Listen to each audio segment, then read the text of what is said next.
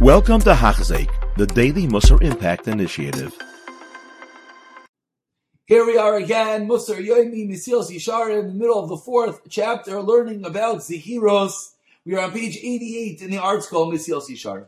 Continues the Ramchal, Vim. He begins today with a question. In Cain, if yesterday's shir was true, which of course it was, that Hashem is the Kel Emes, that Hashem judges each and every, from the tedious actions, the smallest infractions, to the grandest and gravest of sins. Midas HaRachman Lama Hiyo Medes. What is Midas HaRachman? We know Hashem is ultimate merciful. What is merciful? If He's judging us for each and every action, where is the mercy?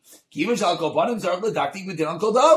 He has to be ultimate precision, what's the mercy that we know of Hashem is? Tshuva, what's the answer? Vaday Midas Rachman Kiyum Shalaylam. The Midas HaRachman is that which allows the world to exist.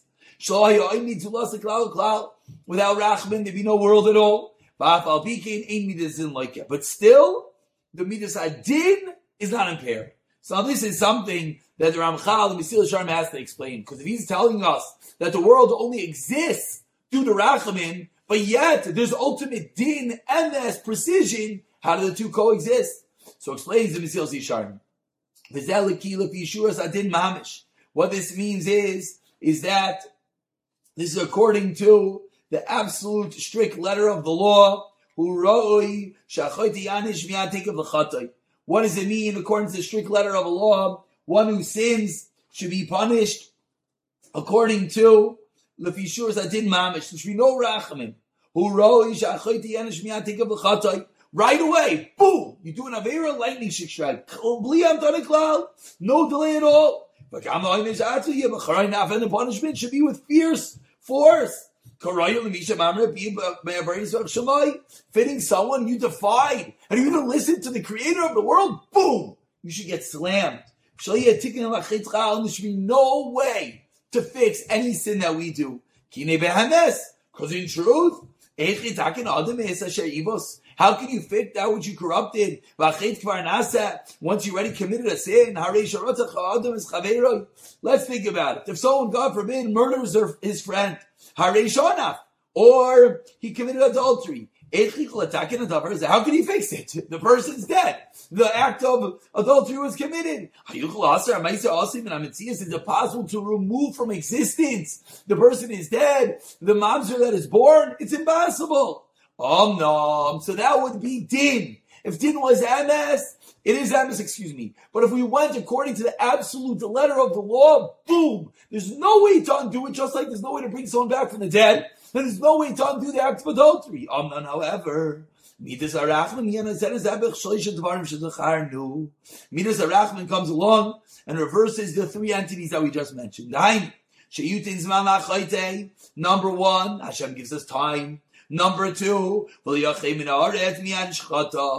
get slapped right away. And number three, the punishment, that's one.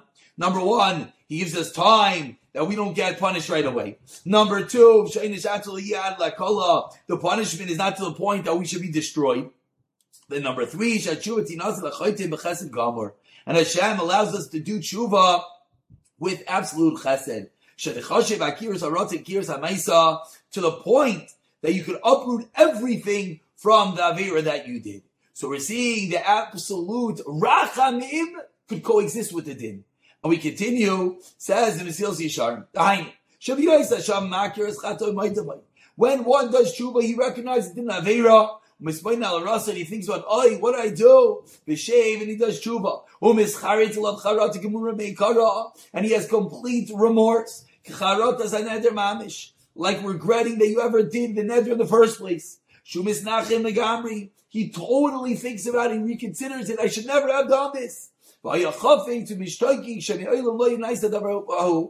he desires and he wishes, I never should have done such a thing. And he's pained. Like a strong pain that he did such an act.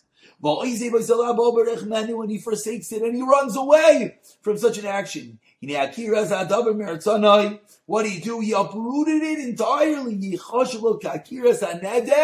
If with that thought, without real cognizance and the ultimate conviction to never do it again, boom, it's as if you never did it. This is the pasuk in Yeshaya. Your iniquity has gone away, your sin has been atoned for. It's as if it's not there. We just said a moment ago, how can you bring someone back from the dead? Hashem could. With absolute tshuva, it's as if you never did the ma'isa. But for the fact that you feel the pain of and you regret retroactively now what you did. Continues in Mesilas Yesharim, that this is absolute chesed, which really does not fit within. Still, even though really the two can't coexist, Hashem allows them to. Because there's a rationale, it makes sense. In place of the ratzon to do the sin, and in place of the benefit and the joy that he had from the Aveira, now he has the regret, and now he has the pain. He has the regret, which annuls that which he wanted to do the Aveira, and he has the pain, which cancels out the joy that he had from the Aveira. Similarly, the fact that you don't get punished right away, that doesn't undo the Aveira. Hashem says, I'll just give you a little bit of time, like a loving father that he is. So too, it's all forms of chesed of HaKadosh Baruch Hu. Just like we know that a son can give merit to his wicked father, or makes his nefesh chol nefesh, or we know the rule that part of neshama is like in a complete neshama, hamuzkarim b'divrei chachamim, darkei chesed in the Kabbalas hamud kimuba. That's chesed, that Hashem accepts the muat, the little bit that we do, like it's a lot. But this doesn't actually contradict, and it doesn't go against the din, because it's very appropriate to do this. However, to say that Hashem just gets rid of our Averos with nothing, like the Mesilas Yesharim came to answer the question today, like he spoke about yesterday, don't think, it's just a small Avera, Hashem won't care about it. Of course not. Hashem won't look at him. That's against him. There's no judgment on it. Okay. You can't think that Hashem's just going to let it go. None of the ways, if you can't get rid of your Avira, any of the ways that we mentioned, Vadai, of course there's going to be judgment. You don't do tshuva, you don't have charata, you don't feel the pain. Of course, there's unfortunately going to be a judgment. Hashem delays the anger, but eventually he has to collect that which is due. And we conclude the 4th chapter with a quick summary of the Ramchal, Nimsa. What do we learn out? One has to open his eyes, that there's no such rationale. You should never think that don't worry about your actions. You have